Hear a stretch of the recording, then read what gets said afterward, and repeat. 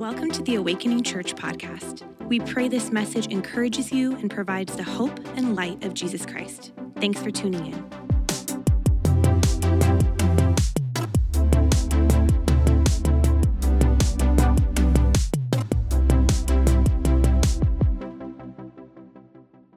Baby Dietrich was born in 1906 to Karl and Paula Bonhoeffer.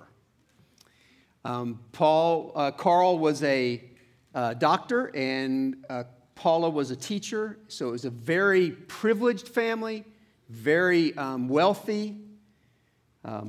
Karl was not a Christian, but his mother Paula was deeply a Christian.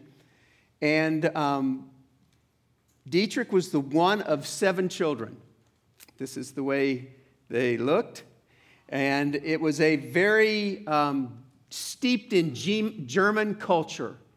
So very proper, very formal, huge emphasis on intellectual accomplishments. And so when Dietrich began school, the way you can try to track it, it's difficult because their school system was different than ours now, but basically as you look at it, Dietrich finished high school at age 14. He finished his undergrad at age 17. He finished his first PhD at 21.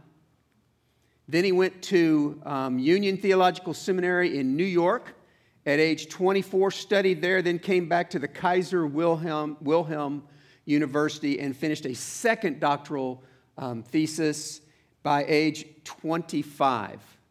So he's intellectually gifted. He returned, after he had gone to New York, he returned back to Germany in 1931, finished that second doctoral statement, and he was deeply inspired by the African American churches in New York and Harlem, and came back and tried to form a new kind of church in Germany. On January 3rd, 1933, Adolf Hitler was elected Chancellor of Germany, and 1 month later, on February 1st, this 26-year-old brand new pastor gave a radio address in Berlin that basically it tried to expose what was going on behind the scenes of Adolf Hitler's leadership. That's 1933. He sees it way before almost anyone. The address that Dietrich was giving, Bonhoeffer was giving, was cut off about 3/4 of the way through. They had already recognized that what he was saying they didn't want to allow to be said, and so they shut the thing off. And right after that, they began to limit what Bonhoeffer could do in Berlin. In 1935 through 37, he was frustrated with and angered by Germany's growing insistence on building what he considered a meaningless church, one that was turning its eyes away from some of the things and catastrophes that were already happening because of the Third Reich.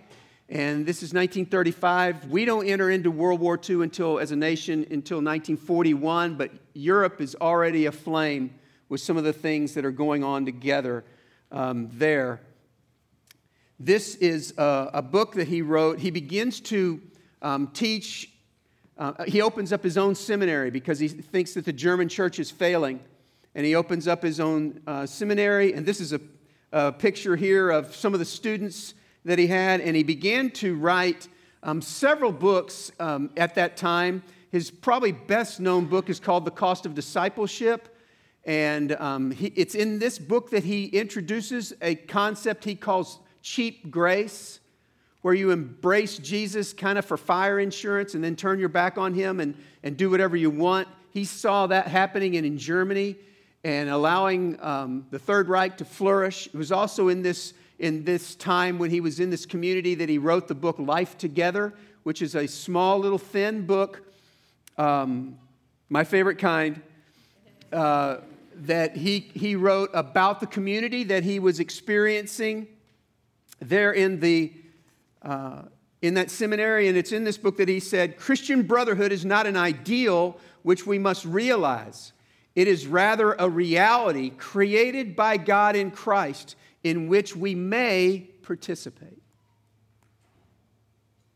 The basis of the community of the Spirit is truth, he went on to say, and the basis of human community of Spirit is desire. He felt like all that was lacking was a desire to be able to live the kind of life that Christ was calling us to, and he tried to call the church out in Germany in the hypocrisy that they were allowing things to begin to happen with the elimination eventually of 6 million Jews and the killing of lots of other people at the same time. He began to make a stand against that as early as 33 and certainly through the 30s. In 1939, he's invited to come back to New York and to teach at a seminary there in New York. And so he goes back, he does that. All of his friends said, get out while you can, get away.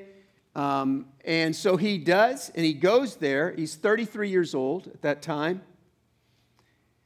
And then he decides he does not want to, he feels like he's running away from what God is asking him to face. And so he goes back to Germany in 1939. The war in Europe is now ablaze, and he travels back into Germany to speak against Hitler and his leadership, as well as actually beginning to plot on how he might try to, as part of a coup, either remove Hitler or kill him. It is in 1939 that he said this: "We are not to simply bandage the wounds of victims beneath the wheels of injustice. We are to drive a spoke into the wheel itself." And then he said this also, which I think is a great quote for us today: "Silence in the face of evil is itself evil. God will not hold us guiltless. Not to speak is to speak. Not to act is an act." And so it's at this time that he began to try to eliminate Adolf Hitler's leadership in Germany. It's also a time when there were some things good that were going on. He falls in love for the very first time in his life to a gal named Maria.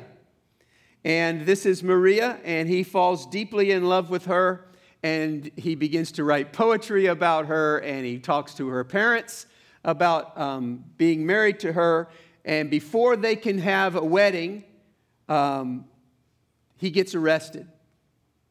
He's arrested and imprisoned in 1942-43 because of some careless letters that a friend allowed to be exposed. So they are plotting, I told you, they're plotting to try to get Hitler out of leadership. They're exchanging letters. Some of those letters were found, and Bonhoeffer's name is on them. And you can imagine how Hitler responded. He put everybody in jail that he could, and some that weren't even a part of it. And then he begins to be imprisoned. He's imprisoned at this area that you're looking at now. The very next slide shows the extent of it. It was very large. And then in 1945, right at the end of the war is about to end. It is weeks from ending, literally. And Hitler puts into place an elimination of all of his people in prison that he particularly wants to have suffer. And so right up until the very end, you're looking at where they would burn the people that they'd executed. Here, this particular slide, that is not snow. That is ashes of people. Thousands and thousands and thousands of people were killed. And at 39 years old, Dietrich Bonhoeffer is killed on Sunday, April 8th, 1945. 2 weeks after his death, Allied forces liberated that prison. 2 weeks. Here's a plaque that's at that place now. On his last day, on Sunday morning, he led a church service, and the service was based around Isaiah 53, but he was pierced for our transgressions, and he was crushed for our iniquities. And he also read 1 Peter 1, verse 3, "Praise be to the God and Father of our Lord Jesus Christ. In his great mercy, he has given us new birth into a living hope through the resurrection of Jesus Christ from the dead." And right up to the end, he is preaching hope in Christ. Immediately after finishing that service, Bonhoeffer went up to a friend and said, "This is the end, but for me, it is the beginning of life." And he knew he was about to be taken off. He was taken off, and he was hung. And you've seen pictures of the crematorium where they were burning the ashes. And they kept, the Third Reich kept these ovens burning red hot 24 hours a day right up until the last minute when they were, even though they knew that defeat was just days away. All worldly indicators would say that Bonhoeffer was the victim of a stronger thing, that in the end, Bonhoeffer lost. But who really won? Who really won in this? Jesus is perhaps the most famous example that the suffering that can come our way can actually turn into something absolutely good.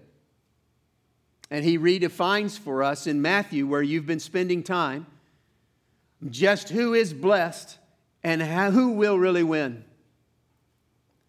The structure of Matthew is quite interesting. It's one of the 4 biographies that we have in the New Testament around Jesus.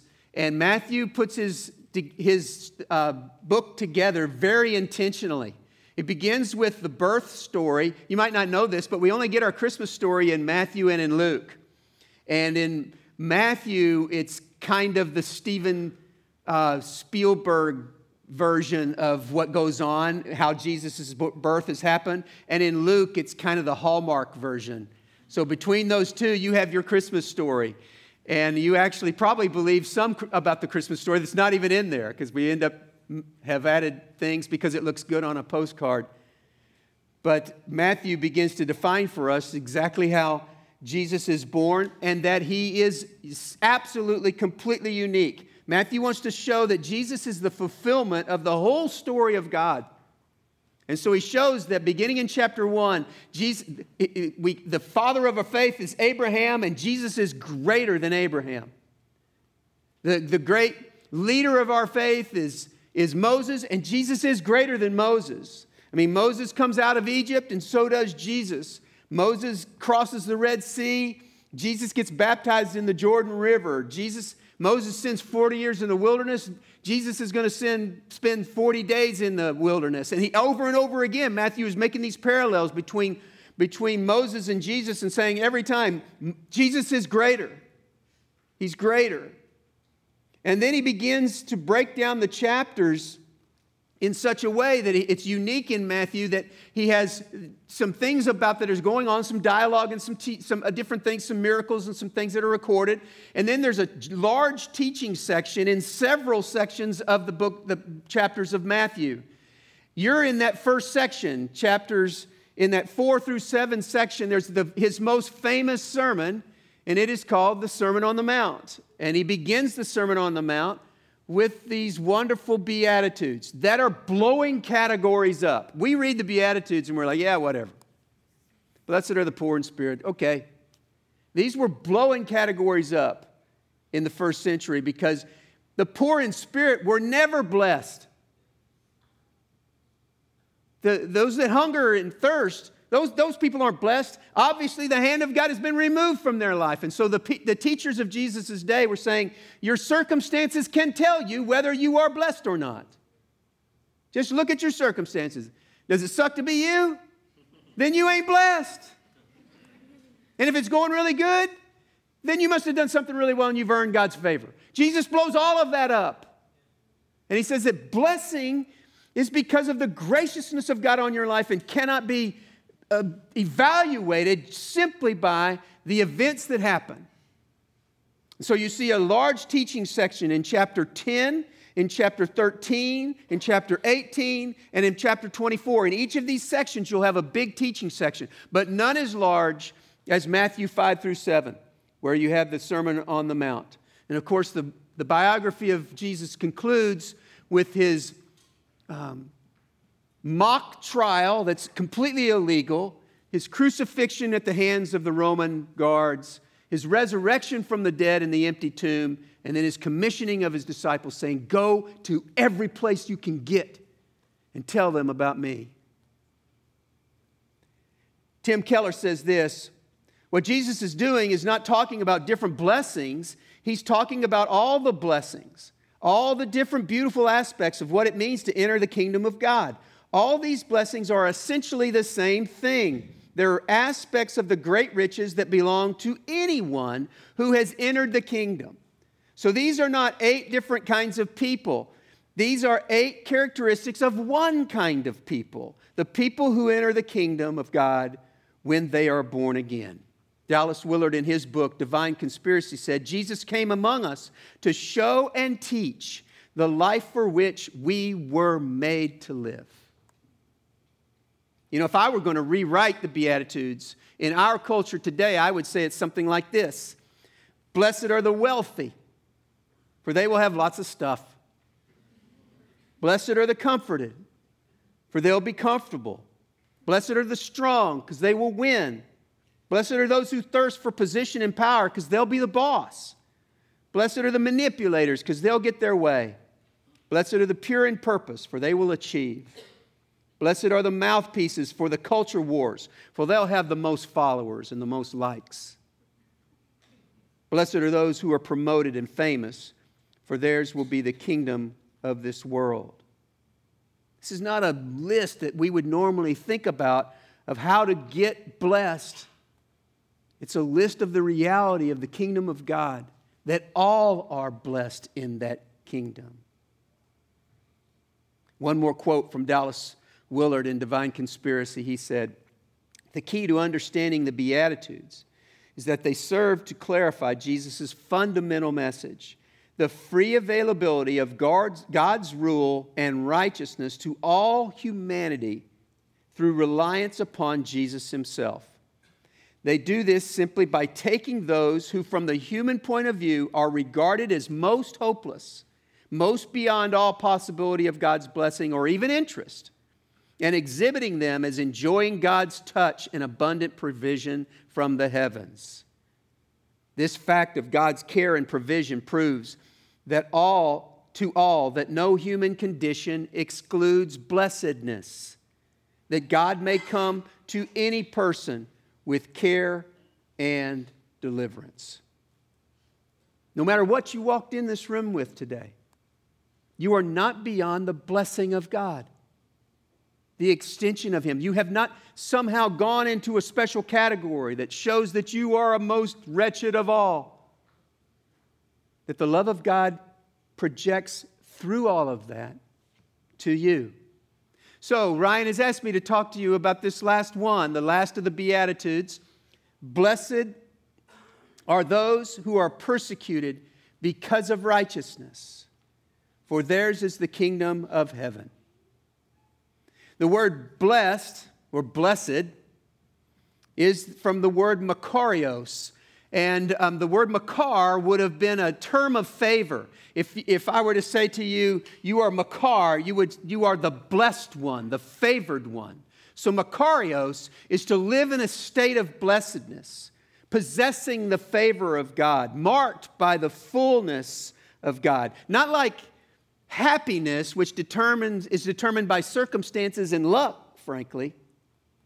Blessing is what's placed over your heart as you have embraced into the kingdom.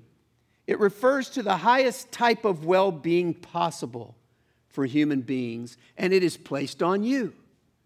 Now, a distinction here, and I'm old, so I don't totally get this, but I understand that there was once a movement on the social media called blessed, #blessed. And it went on for some time until people began to realize that actually this #blessed thing that's going on is a pretty exclusive kind of way of looking. If you begin to think about, Robbie, for example, he's having twins, right? Right? Pray for him. Pray for his wife. Okay, so he was telling me about it this morning, and he actually, quite honestly, had a mixed reaction to the idea of having two at the same time, but he's having two. But if you were to take the attitude, I'm #blessed because I'm having twins. Well, what does that mean to all of us who gave birth to children one at a time? We're not blessed? #blessed, I got my dream job. Well, what does that mean for us who don't? That we're not blessed? So you have to be careful When you say I'm blessed, it's really an expression of gratitude, not an expression of privilege. And certainly in the kingdom of God, the blessing that is extended to you, you cannot earn. It is given freely. A great way to think about this word is this way in Romans chapter 4. Blessed are those whose transgressions are forgiven and whose sins are covered. Blessed is the one whose sin the Lord will never count against them. And that is all who are in faith in Christ. You are blessed, though, because you are persecuted because of righteousness. So that's not just persecution, but a persecution because of a particular way of life. Dioko is the word for persecuted. It means to be pursued, to be hunted down, to persecute in ways. It shows up a lot of times in the New Testament because it was a common description of the life that was lived in the first century Christian church. The honesty, there are some, but not tons. And I'm thankful. But this does not include the kind of persecution that happens in your life because you've been dumb. Okay, now let's just be careful to distinguish.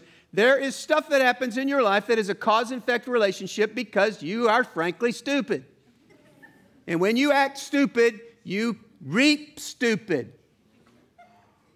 And it's usually bad.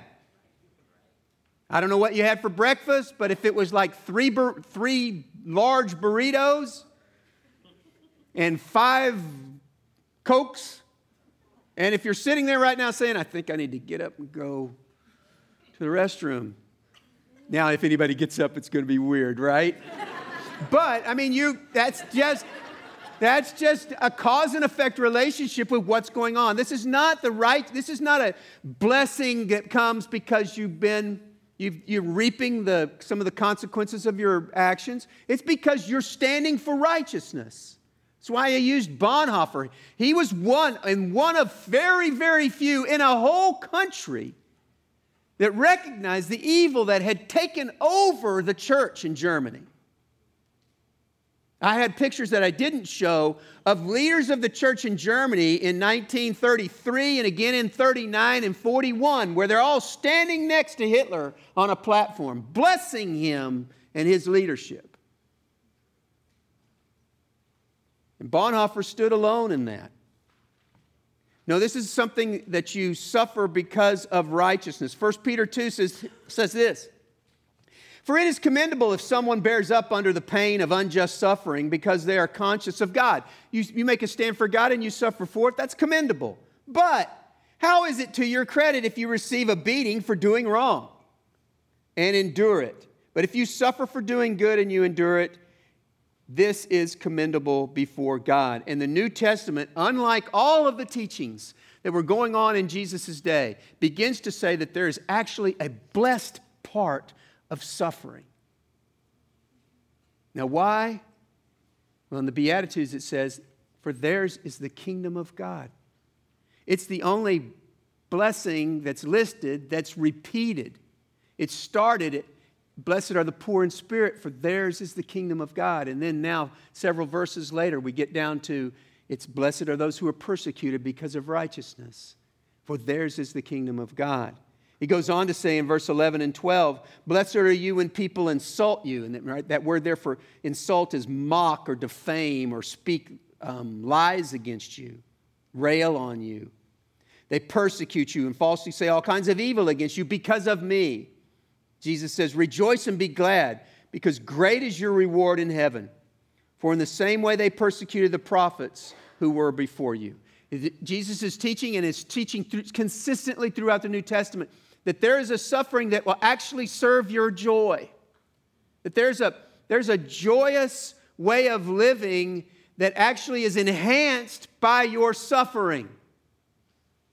Now, I can tell by the way you're looking at me, you're like, what? Let me help you with this. See if this helps. How many people have had a nightmare so real that when they woke up, they swore it was real? And, right? Me too. I've jumped out of bed. I've run into walls. It's weird, okay? That's happened to me. But there's something else that happens. Then when I realize I was only dreaming, there is a joy to waking up that you don't get when you just wake up when the alarm clock goes off. You with me? In other words, there's like, oh my gosh, I wasn't falling off a building. Oh my gosh, I wasn't being crushed by an elephant. One time I woke up and my wife said, what were you dreaming? I said, a horse sat on me. I wake up and I'm like, oh my gosh, thank you that a horse's butt is not sitting on me right now. It's the nightmare serves my gladness when I awake. There are times when your life will be hard. And in that harshness, if you will bear up under it, character will actually be developed, sometimes without your knowledge. And then that character will serve your joy. And Jesus defines understanding life this way, that there's actually hope in the midst of things going bad, not an indictment that I'm not loved by God and kicked out of His favor. There's another example would be this. 11 years ago, my wife and I suffered the loss of our youngest son, Clay.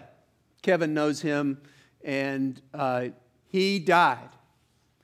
And it was a horrible death, and just by the grace of God and the community of Christ around us, am I able to still talk about it even. But I will tell you what happened on that day, the day that I got the news, is that a little dog started following me everywhere I went. Now, not a literal dog, but it's a dog named Grief. And that Grief, most days, is a little dog. It's a little yappy dog. I don't know how many of you who have dogs that are like little tiny yappy dogs. Those are really rats that have been misclassified, but that's okay. And it's okay if you want those kind of dogs. Okay, it's all right. Just don't bring them to church. And so I think most days my Grief is like a little yappy dog.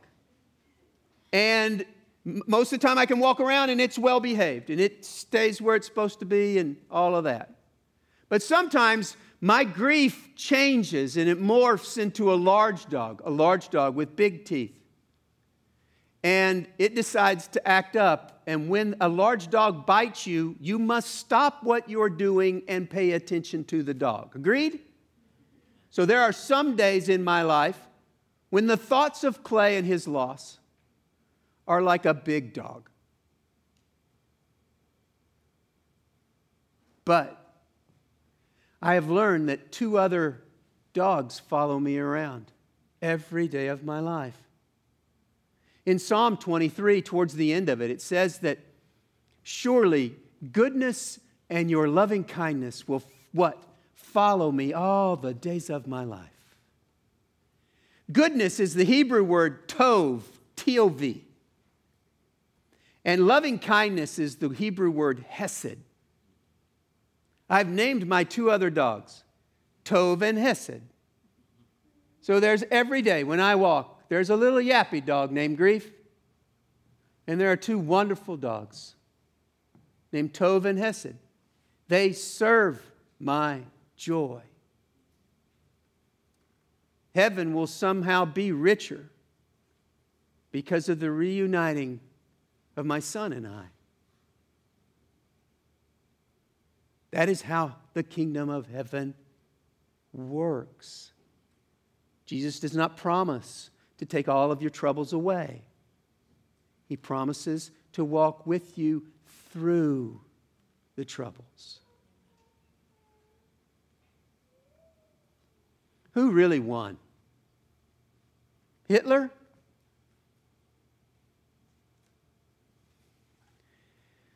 Dietrich Bonhoeffer is credited, according to my Amazon search, to just over 30 books have been written. Over 20 of them are written after he died, where they gathered his thoughts and writings and put them in print, bound together in books.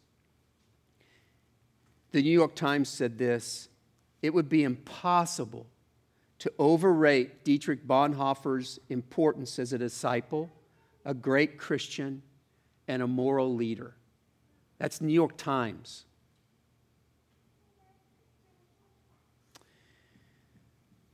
Bonhoeffer, I've told you, wrote a great deal while he was in prison. And a lot of them were poems about Maria, his fiancée.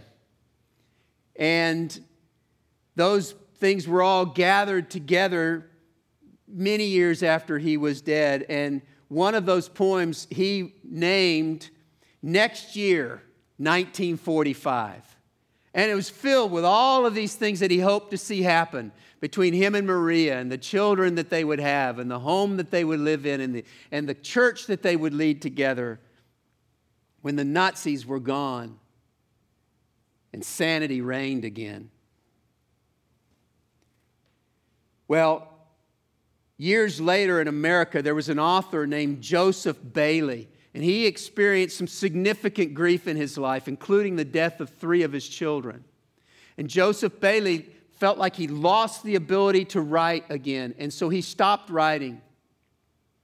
And then after a while, he was given Bonhoeffer's book of poems from prison, and especially the poem Next Year, 1945. Convicted him, Joseph Bailey, of his own self-centered grief that had turned him so inward that he ignored all of the people around him. And he began to write again. And in one of the writings that he had published, it became a book of encouragement for those that were experiencing depression and discouragement. In that, he cited the poem 1945, Next Year. Well, 12 years after that book is, stay with me, it's worth it. 12 years after Bailey received that and wrote that book, he received a letter from a pastor in Boston. And this Boston pastor said, I'm a chaplain for a hospital in town, and I've developed a special relationship with an older woman there that's dying of cancer. And I read your book, Mr. Bailey, and it so moved me that I thought it might help this woman who's about to die. And so I gave her your book that quotes Bonhoeffer. He came in, after he gave it to her, he came back the next day to visit her, and she was still alive, and she said, I stayed up all night last night, and I read Joseph Bailey's book, and I want you to know it has prepared me for eternity. I am ready to face death. Her name was Maria, Bonhoeffer's fiancée. And the poems that Dietrich had written about her and their love comes back around and serves her joy as she prepares for death. Who won? Love always wins. Hate never wins. Cause is more important than comfort. Mission is more important than safety. Life is stronger than death. Resurrection stronger than the grave. And your identity, if you've placed your faith in Christ as a son or daughter of the King of Kings, is stronger than anything you can face.